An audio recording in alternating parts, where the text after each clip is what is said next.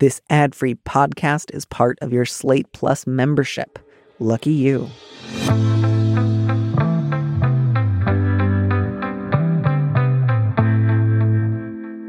Hello and welcome to this mini episode of Big Mood, Little Mood. I am your host, Danny M. Lavery, and this show is for you, our Plus subscribers.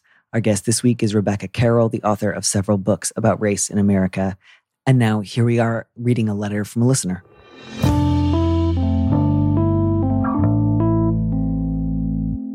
The subject of this letter is Former Daddy's Girl. I'm struggling to reconcile my father's history of abuse with the person he is now and the relationship he expects us to have. My pain and anger towards him are taking up a really outsized proportion of my brain, and it only seems to get bigger. When I was 11, my father became very emotionally abusive. When I was around 18, he changed his target to my younger sister and my mother. I moved across the country at 22 because his abuse made our home unlivable. 6 months later, my parents divorced. 4 years later, my mom and sister live together in another state, while work has taken me back to my hometown where my dad lives with his new partner. I need advice on coming to terms with my dad as a real living person and not the ogre from my memory.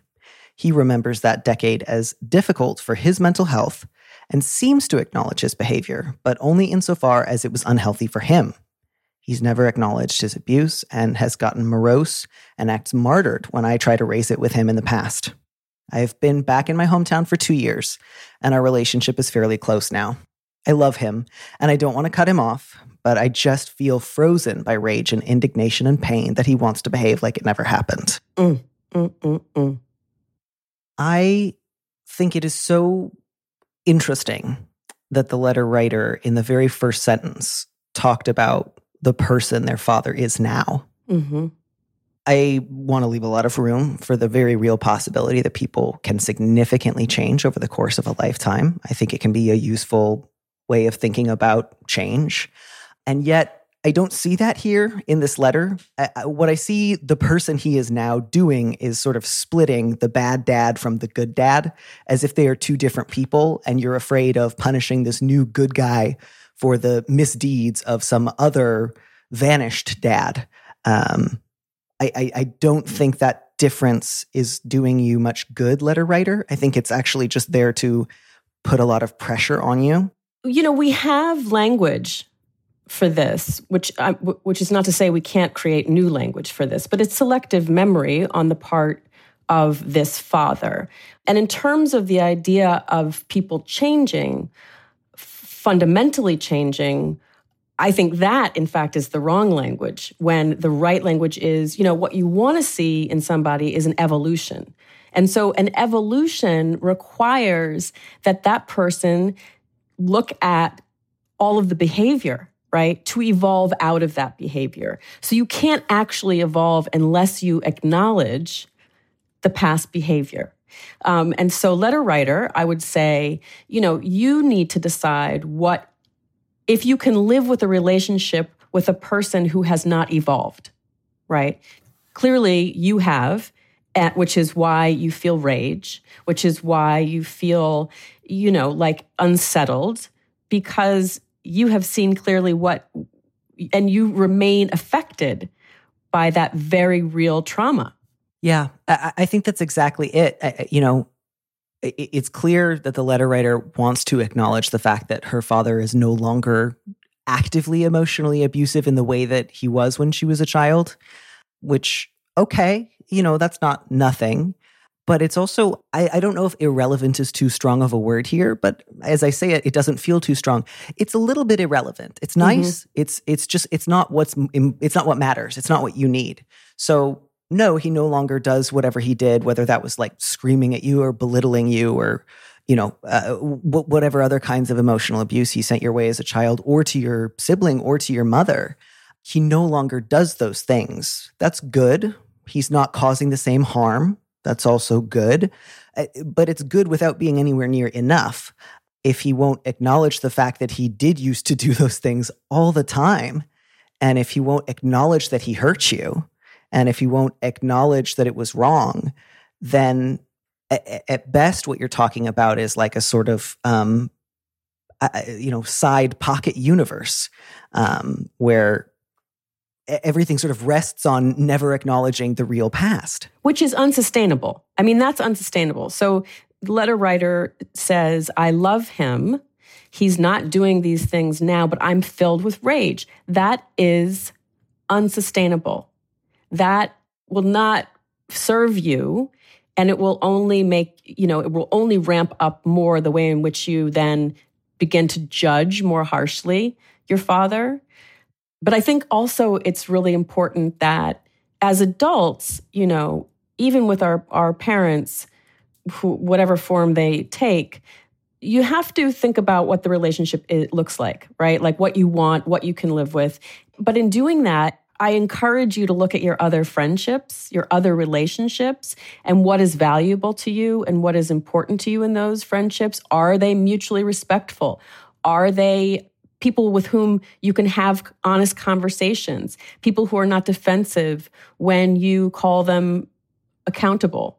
And so look to the relationships that have been sustainable as sort of help in going forward with this relationship with your father. Yeah, I mean, I think what I see here so much is we're fairly close now and I don't want to cut him off. I can appreciate that letter writer. I can appreciate, in some ways, it must have just felt radiantly good to reconnect with your father and not get abused. I really understand why that feels deeply valuable to you. But I also think that after 2 years, you're hitting the ceiling of how much of that you can actually handle. There is a ceiling to that because it does not address the real wounds that he caused. So I mostly want, I think, to invite you to be very imaginative and think about what you can handle, what you can't handle, what you want, what you don't want. I don't want to say you must, cut him off tomorrow. I want you to think a lot about what you do think that you can live with. But I don't know how you've tried to raise the question of his abuse in the past, but I do think the fact that his reaction has been to get morose and martyred is pretty telling. I think that's a pretty strong indicator that he has not actually made the transformation you wish he had made. He's mostly just no longer in a position of power.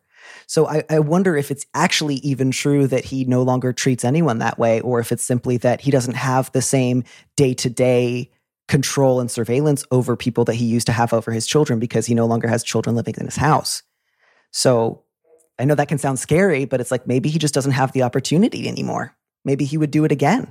It feels, letter writer, like you're giving your father a lot of grace here, and that it's really okay for you to want the same measure of grace.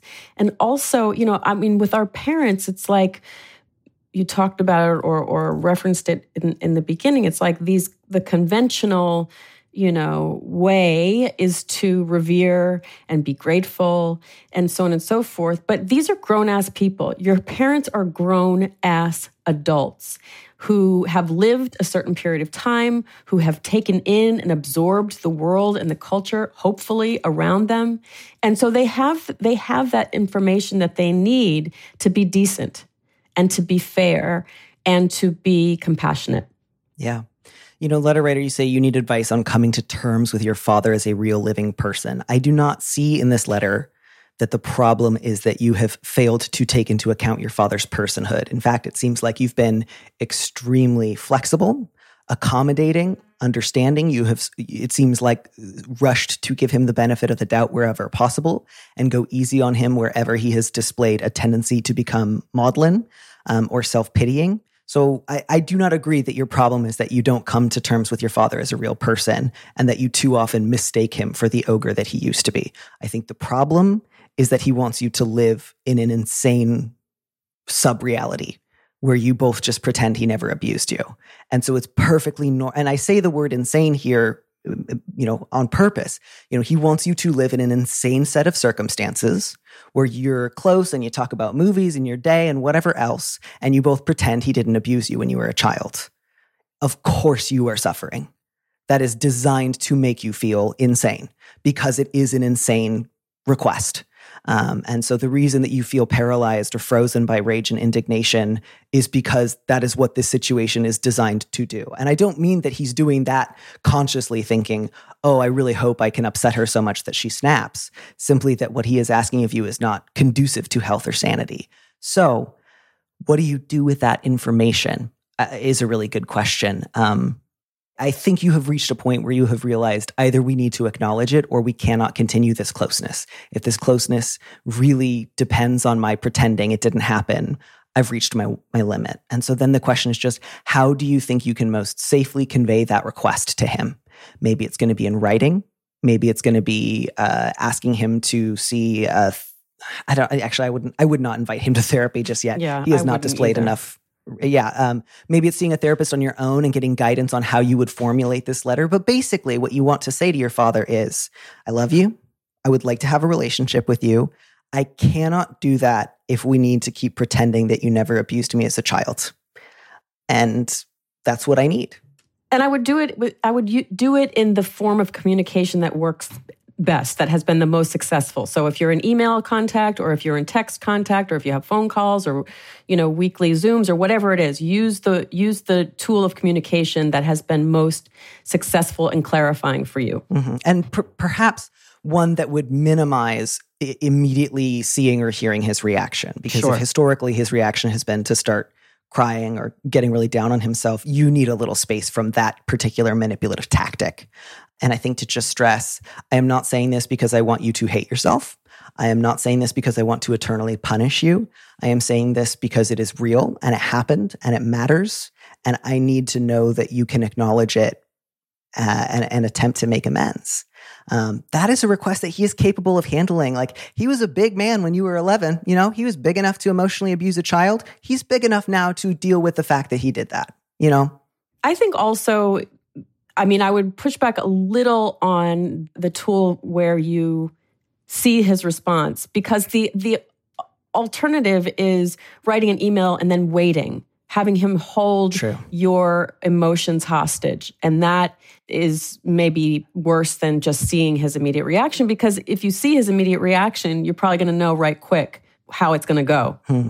That's a really good point. Maybe then in that case, you just plan for the day that you're going to do it, and you have a trusted friend or something in place set up for if things get too fraught in the moment and you need to just say, like, I need to go, that you have someone you can turn to who can kind of guide you back to grounded, sane principles. Yep. And that's it. I'm sorry. It's always difficult when you realize that something you've experienced as closeness is predicated on your pretending you haven't been hurt.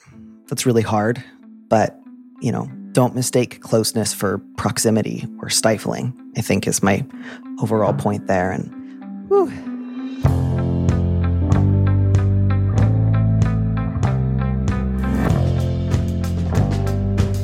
Thanks for joining us on Big Mood, Little Mood with me, Danny Lavery. Our producer is Phil Serkis, who also composed our theme music. Don't miss an episode of the show. Head to slate.com/mood to sign up, to subscribe, or hit the subscribe button on whatever platform you're using right now. Also, please leave us a review on Apple Podcasts if you get a minute. We'd love to know what you think. If you want more Big Mood, Little Mood, you should join Slate Plus, Slate's membership program. Members get an extra episode of Big Mood, Little Mood every Friday, and you'll get to hear more advice and conversations and interview questions with our guests. And as a Slate Plus member, you'll also be supporting the show. Go to slate.com/mood plus to sign up. It's just $1 for your first month.